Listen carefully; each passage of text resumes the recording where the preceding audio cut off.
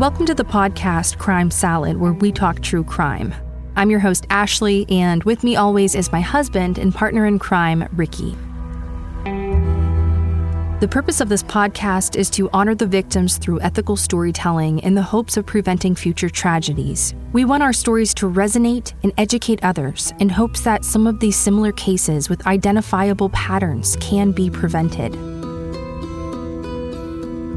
Now, before we jump in, please let us warn you that this is a true crime podcast. The details of this episode may be triggering to some listeners. Listener discretion advised.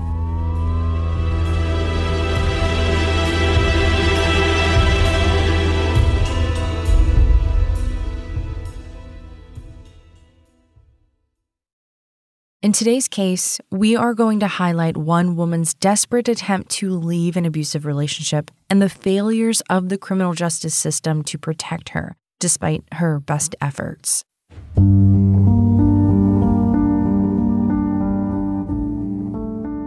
As 31-year-old Marie Varsos attempted to escape her abusive relationship plagued with coercive control and intimate partner violence, she was surprised to learn how difficult it was to find resources to back her up. And as consumers of true crime content, by now we all know that the most dangerous step anyone can take in an abusive relationship is when the abused tries to leave. Marie Varsos did everything right when she tried to leave her abusive relationship. She had a safe place to go and had confided in family, friends, and neighbors for her safety. She began documenting her husband's behavior with detailed notes and even video recordings. She made a plan to safely escape and believed that law enforcement and the court system would be behind her every step of the way. She couldn't have been more wrong. In today's case, we are going to explore why leaving such a relationship is the most dangerous step one can take and why the abuser will often unleash their fury, not only on their intended targets, but also on innocent family members and friends who dared to offer a helping hand. As we navigate through the depths of this disturbing subject matter, it is crucial to understand the complex dynamics that fuel the spiral of violence within abusive relationships. Coercive control is a sinister form of domination, which slowly and insidiously takes hold of the victim, stripping away their autonomy, self-esteem, and sense of worth. This psychological manipulation creates an atmosphere of fear and subjugation, leaving the victim feeling trapped and isolated. When Marie summoned the courage to leave, it was because Sean had finally crossed an invisible line into the darkest corners of human nature. Tensions between the couple rose, and the true depravity of his intentions were unveiled. And we're going to discuss that day a little bit later in this episode. It was a day when Sean had choked Marie to the point of unconsciousness. He had no idea she was secretly recording him. And we've talked about this before. Research has shown that victims are 10 times more likely to be killed by their abuser if there is a history of strangulation or choking. It is an extremely dangerous and significant red flag for many reasons, and the most important of which is the risk of lethality.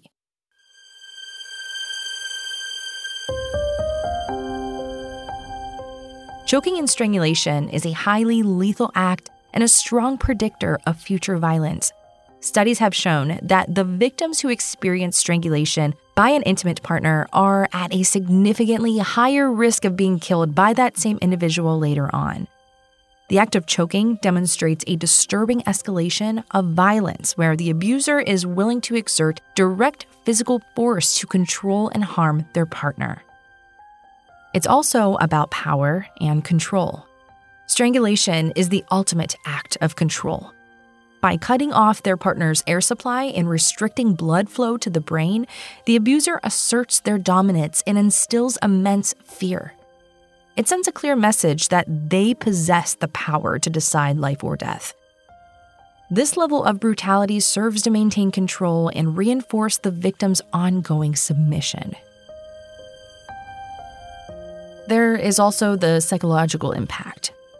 The abuser wants to traumatize and punish their victim, leaving them with lasting emotional scars. scars that run deep enough to prevent their victim from trying to leave again. It's also an escalation of violence. It indicates that the previous forms of abuse may no longer be sufficient for the abuser to maintain control. So as the cycle of violence intensifies, the risk to the victim's safety exponentially increases. So leaving becomes a direct challenge to the abuser's control, shattering their illusion of power and exposing their own vulnerability and weaknesses. And it's at this fragile juncture that danger lurks. The abuser, desperate to maintain their dominance, may resort to extreme measures to reclaim their perceived ownership. The risk of a murder-suicide scenario looms heavily in the shadows, where desperation and a loss of control can trigger catastrophic violence.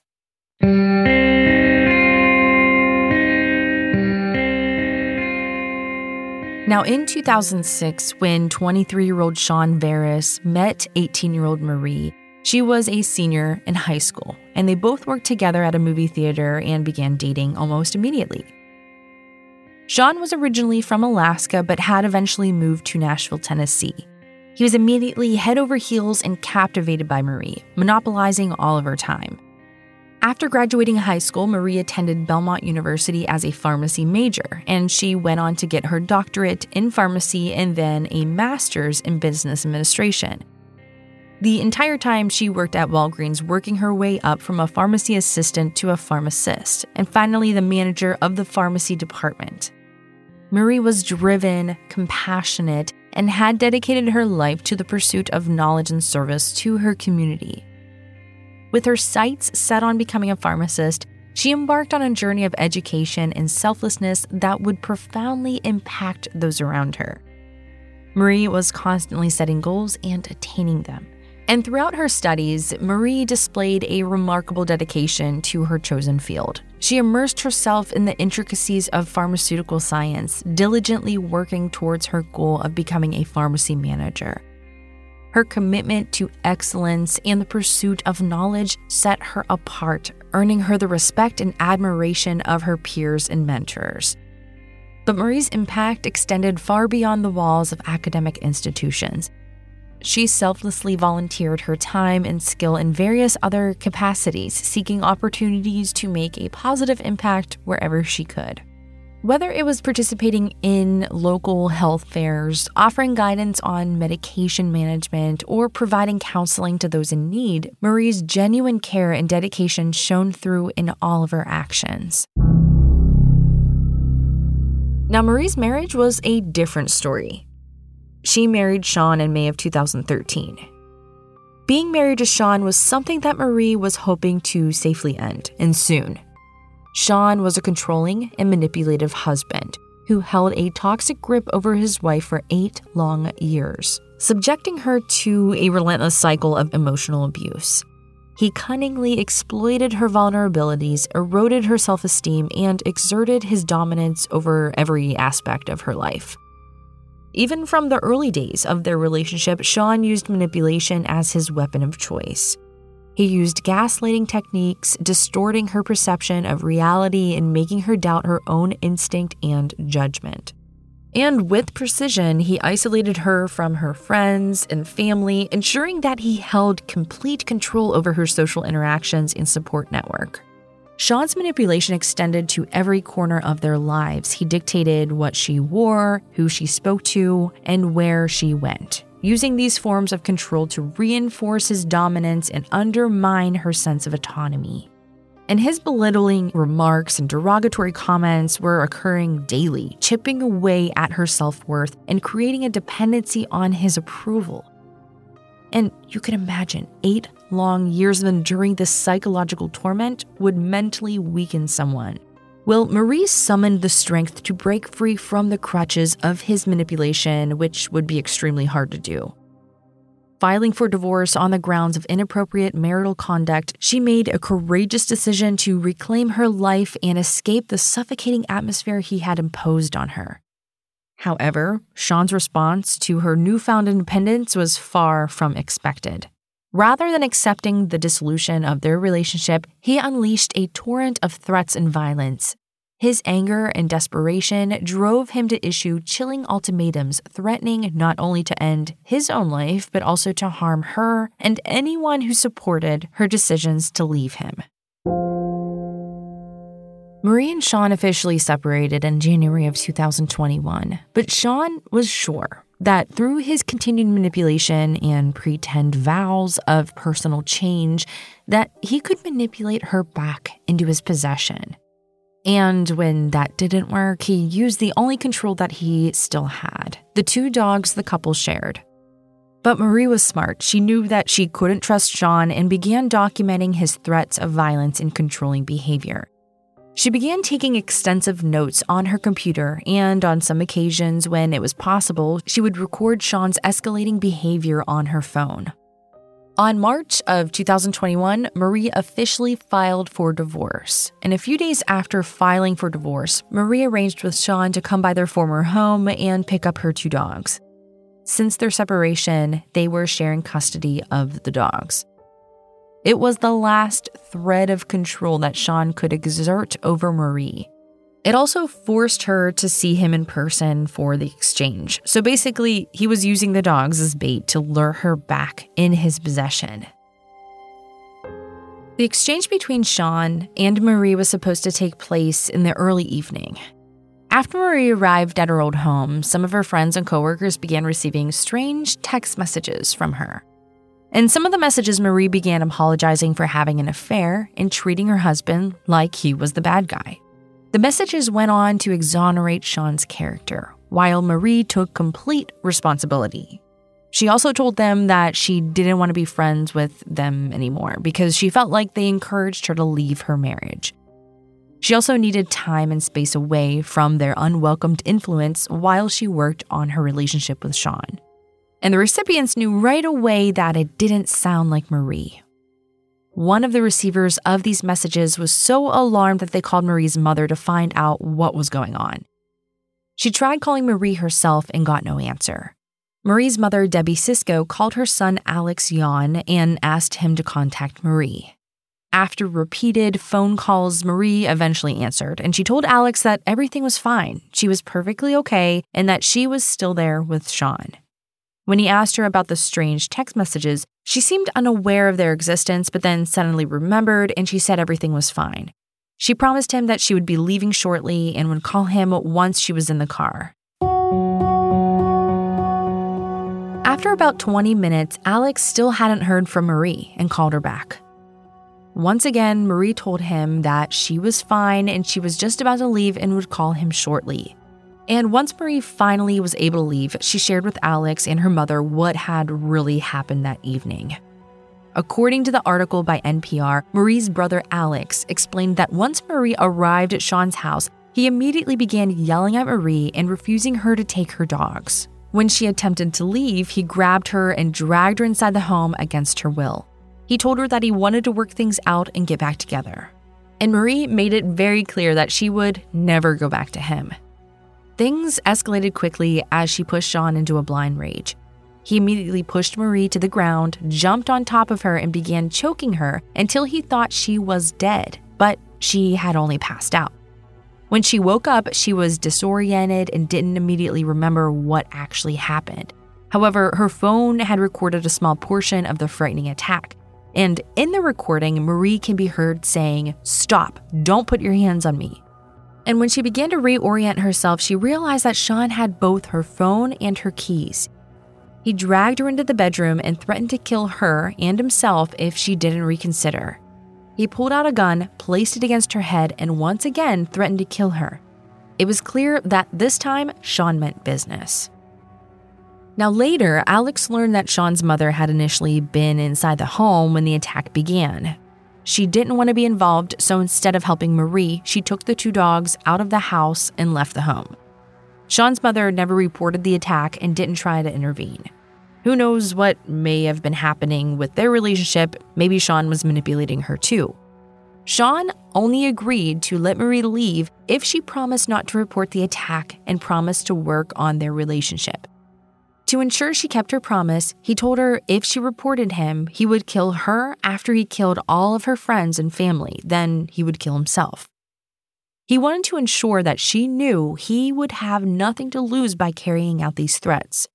To show that he was serious, he showed Marie his kill list and then the practice messages he had sent to all of her friends and coworkers.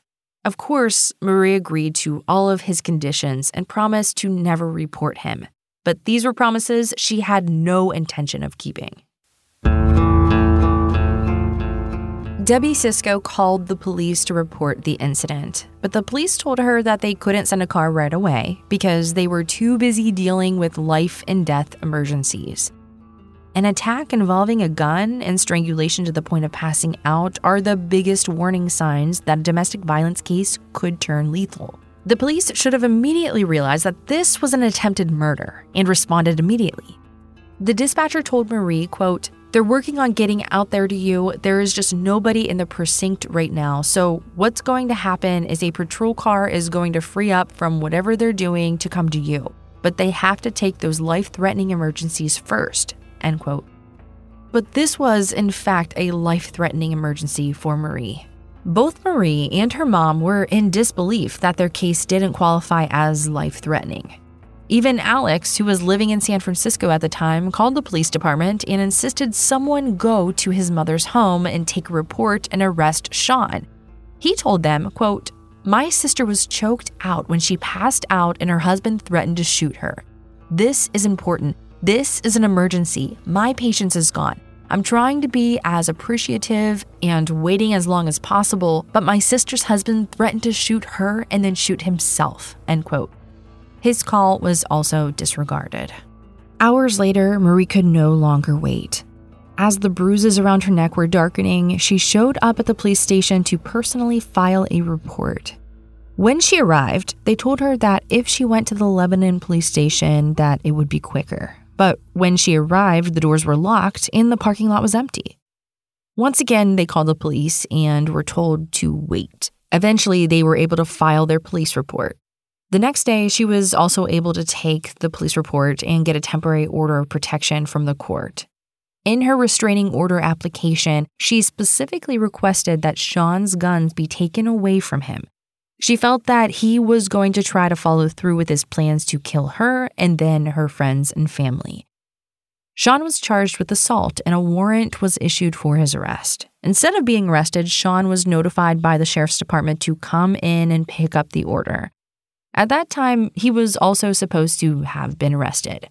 However, due to a clerical error, that didn't happen.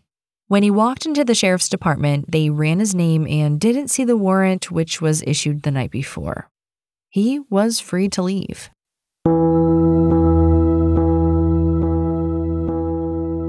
It was only after Marie notified law enforcement herself of Sean's location that he was finally taken into police custody. And later, the district attorney's office would state that this has been a regular issue where the sheriff's department and the Metro Police Department don't communicate with each other or know what the other office was doing. It has resulted in numerous felons falling through the cracks of the justice system. After this case, the sheriff's department implemented an extra process to notify the police department in case of domestic violence like Marie's case. It was too little, too late to help Marie. Now, just when you think, well, mistakes happen, the sheriff's department made another mistake. They accidentally released Sean early, but they weren't done making mistakes. Marie had signed up to be notified in the event of Sean's release. She knew she wouldn't be safe and she wanted to be on her guard. But Marie was never notified by the state's victim notification system. A sheriff deputy had failed to follow through in notifying her. As a result, he was later disciplined for this oversight. Internal records show that Marie tried to bring this error to their attention, and she called them and told them, quote, "I never got a notification or a missed call or anything that happened, so I just want to make sure my contact information was correct," end quote. And that was made in a recorded after-hours message to a non-emergency line a few days after the attack. Because Sean was the subject of a domestic violence restraining order, Sean was ordered to give up all of his guns. Tennessee has no method to enforce this requirement. Part of the problem is that someone who has been ordered to turn in their guns can give them to a licensed firearms dealer, law enforcement, or they can have them held by a third party such as a friend or relative. In Sean's case, he told law enforcement that his father would hold onto the guns for him. Shockingly, this is on the honor system. The entire purpose of the provision to turn over firearms in cases of domestic violence restraining orders is to reduce the risk of further or escalated violence. The prohibition of firearm possession for individuals with domestic violence restraining orders stems from federal and state laws. The federal law, known as the Lautenberg Amendment, prohibits anyone convicted of domestic violence from possessing firearms. Many states, like Tennessee, have other specific laws that restrict firearm possession for individuals subject to a domestic violence restraining order. Clearly, allowing Sean to pretend to hand over the firearms to his father was another failure by law enforcement. In Nashville, nearly half of subjects in domestic violence homicides were supposed to be prohibited from having access to guns. In fact, Tennessee has one of the highest rates of women killed by men due to domestic violence. It ranks 10th in the nation. Certainly not something you would want your state to be known for.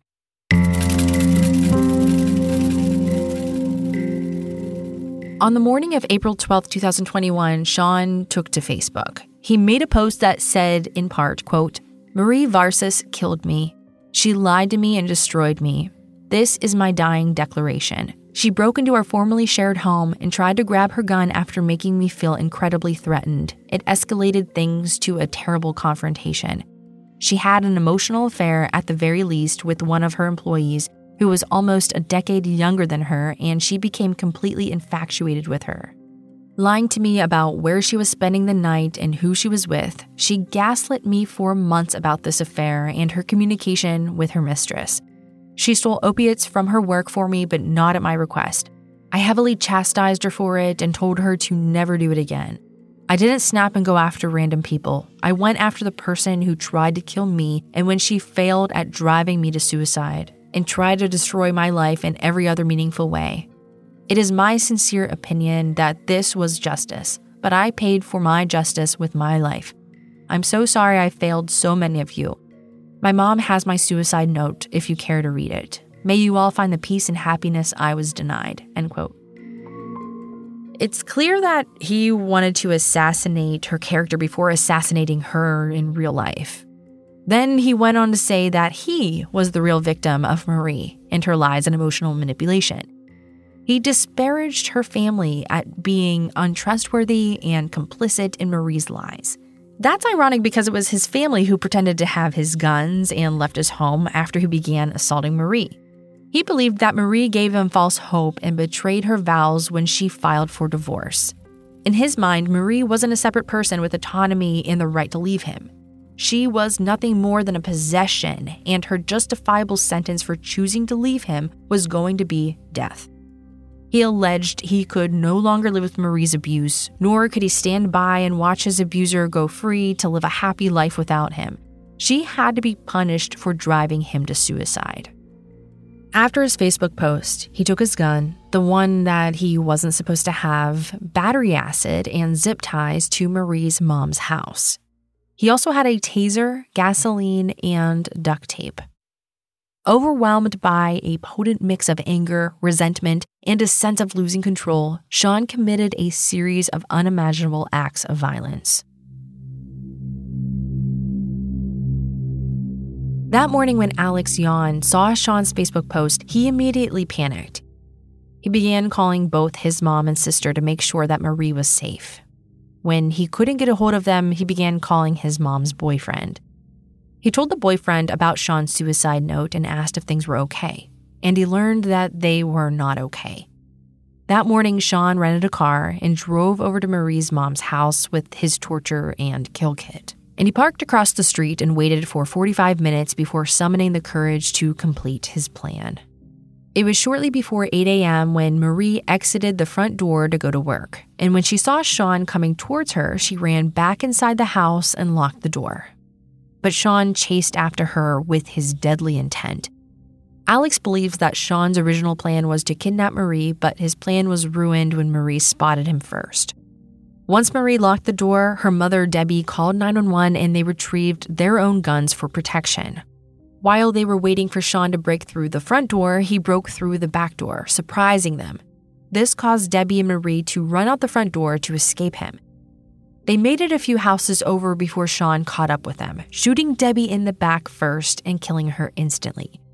Realizing her mother had been shot, Marie took up a defense position and began shooting back at Sean while yelling for help from the neighbors. Marie shot Sean 3 times, but none of the shots were fatal. With his plan foiled and wounded himself, he had to settle for shooting Marie. His one shot to Marie was fatal. After killing both women, he went back to his rental car and, despite being shot 3 times, was able to drive himself towards his house. He pulled over and shot himself fatally in the head, ending his own miserable life. Why do the perpetrators extend their wrath beyond their intended target? Why do they lash out at innocent family members and friends who lend support to their partner's escape? The answer lies in the twisted logic of power and possession. In their warped worldview, the abuser perceives any form of assistance as betrayal, a direct affront to their authority. By striking out at those who dare to help their partner, they seek their control even in their ultimate act of desperation.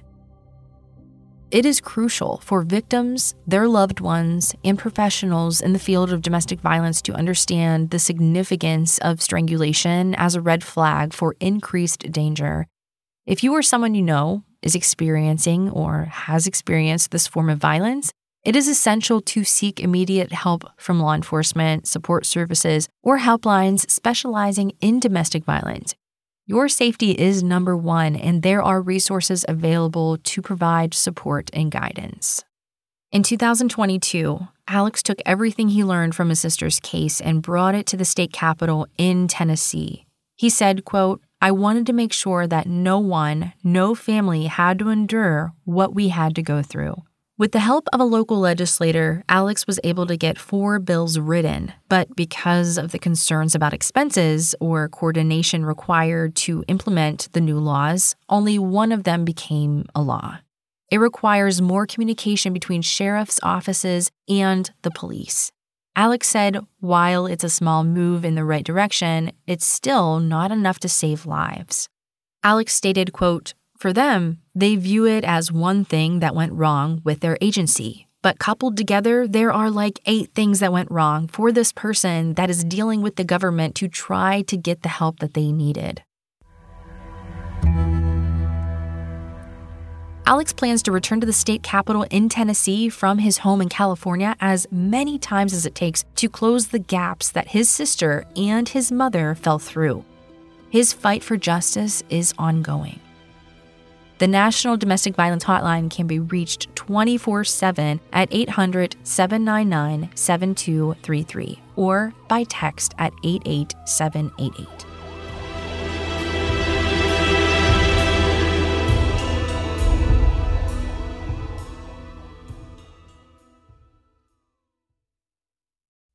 In the 1970s, John Todd burst onto the evangelical scene with a shocking tale. He claimed to be a former witch involved in a then unheard-of secret organization called the Illuminati and urged Christians to prepare for a violent world takeover. First of all, the number one weapon in everybody's home should be a 12-gauge pump shotgun. Hear the amazing story of one of the originators of the modern-day conspiracy theory. From Magnificent Noise and Sony Music Entertainment, this is Cover Up, the Conspiracy Tapes.